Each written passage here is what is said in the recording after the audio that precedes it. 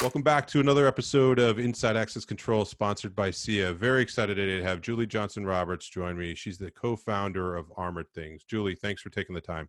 Thank you. Of course. Why don't you give a quick introduction, background on the company, and then we'll jump into some topics that are hot right now. Armored Things is a crowd intelligence company that deals in the security and operations of large venues. Uh, Even before COVID, we've always focused on patterns of people and flow in large environments like ballparks, university campuses, corporate campuses. And today, that crowd intelligence is taking on a new life because crowds have certainly changed. Rather than talking about 36,000 people in a ballpark, we're talking about times when more than 10 will be allowed to safely gather again together. So I co-founded this company after working at Qualcomm, where I met one of my co-founders. We were focused on cybersecurity and the Internet of Things. And we were fortunate enough to meet our other co-founder who was coming out of the cybersecurity world. So we believe a lot in the principles of security and privacy, using those to keep people safe, including in this new post-COVID world that we're hoping to help with. Yeah, I've always been impressed with anytime I've seen anything read in the conversation we've had, sort of the core tenets, which is actually interesting now because you think of just as you were saying that there's this whole new health side that we talked about. So that's taking away where I'm sure the cybersecurity side was a big conversation. Now there's a whole new thing that and I'm wondering if the cyber starts to become sort of table stakes and it's sort of the feature sets of the other stuff, or if that continues to stay center stage. What's your feel on that? So we're a software company. We rely on other people's hardware and data sources in order to build out our analytics. Predominantly that's Wi-Fi, video, access control. Because of that, we're touching some of the most sensitive data sources within the customers we work with. Privacy has to be table stakes and security has to be table stakes. Otherwise, we would never get a deal done, and I think that we wouldn't exist as a company. It's a different approach, though. I think in a lot of places, if you own the full stack, right, if you own the hardware and the software, potentially you don't have to make the same choices about how you ingest and treat the data as we do when we're taking it from other sources. Yeah. Okay. So that makes a lot of sense. I guess the other thing that I believe, and maybe you can tell me either I'm crazy or spot on, is either way works. But now this is the exposure of this is like up from the CEO all the way down to the organization. Where before, I don't know. So has your buyer or interest or the people you're talking to, has that changed a lot? Like, are the meetings just totally different now, or how has that been impacted? Somewhat. So traditionally, we talk to people who run IT and or security, usually a combination of the two. And we're talking about things like crowd surges, bottlenecks, unusual behavior that could constitute an anomaly. Today, what we're talking about is how do we use our software to spot areas of overcrowding? How can we use our real-time utilization data to prioritize cleaning? How can we understand whether people are complying with new policies from an audit perspective and go back in time to see if people are following these guidelines? That does elevate the conversation in a different way, but it's not necessarily new stakeholders. So the conversation before was, I love this solution for security, but what's the ROI? How do I justify a purchase? I think when you end up in a security incident, and I would argue that this is a prolonged security incident, people are not as focused on, is there a business ROI versus more of kind of an insurance type sale? How do we mitigate our risk? How do we monitor what our liability could be and put practices in place?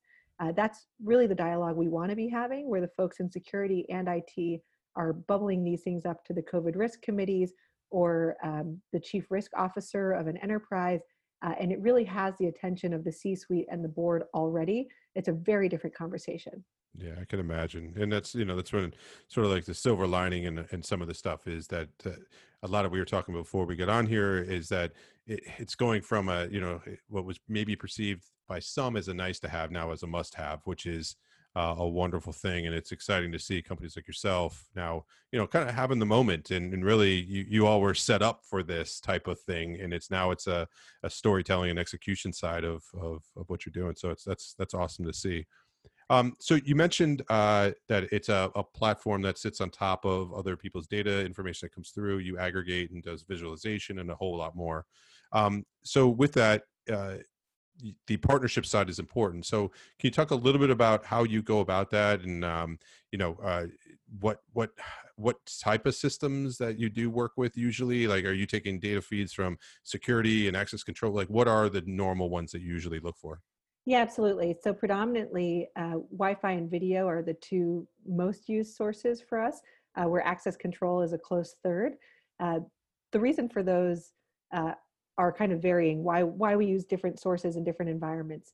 Cameras are very real time, very accurate. We do all sorts of kind of proprietary algorithms around recognizing certain types of crowds and density, which is unique to cameras and an ability to understand things like density. When you have Wi-Fi, though, it tends to be very pervasive. So depending on the type of environment, cameras tend to be deployed at entrances and exits, places where financial transactions occur, areas where IP is potentially being created, but they're not necessarily over an entire environment. I think that's why you see in a lot of the space utilization companies sensors instead, right? Where they're deploying sensors everywhere because they can't rely on one type of data source. We took a different approach, which is Wi-Fi tends to be pervasive, and we can fuse that with camera sources and try and create a combined intelligence that's better than each of the individual pieces for what we do, and then layer in context from things like access control and scheduling systems. It's really fascinating, and it's actually pretty neat to see too when you see that all kind of come together. And I'm sure there's got to be one of those moments when people actually turn it on and they look at it and they're like, "Wow!" It's like, because some of that stuff is like you said, it's Yeah, there, and now it's just aggregating and visualizing, which that's is right. got to be pretty neat. Yeah, it's data that exists, and it was, these devices were deployed for very specific reasons, and now we're taking that data and almost redeploying it, right, for a new and unique use case without necessarily interfering with the original use case, right? We're amplifying spend that they've done and helping them get more value out of it. No, that's nice. Yeah, I get that's always a good position to be in when you're just adding value to things that are there. So, on that, is there anything that you all are looking for? Because I know you're busy now, so not that you weren't before, but yeah, is there anything that you all are looking for? Yeah, as much as it feels like everyone is already thinking about reopening, I think we're in the first inning, and I think it's a very dynamic conversation. So, if folks are thinking about someone in their network who's a chief risk officer, a chief security officer, or on a COVID task force, uh, a lot of individuals still don't know that crowd intelligence exists as a nascent market. They certainly uh, maybe haven't heard of armored things, and so I'm always happy to jump on the phone and educate people, talk to them about our solutions, and hopefully help people solve the challenge of reopening. Very nice. So, if people do want to get a hold of you and find out more, and if they have a situation like that, what's the best way to do that? So I'm on LinkedIn as Julie Johnson Roberts, or you can tweet me at Armored Jewels, Jewels, uh, and I'm pretty responsive and I'm always around.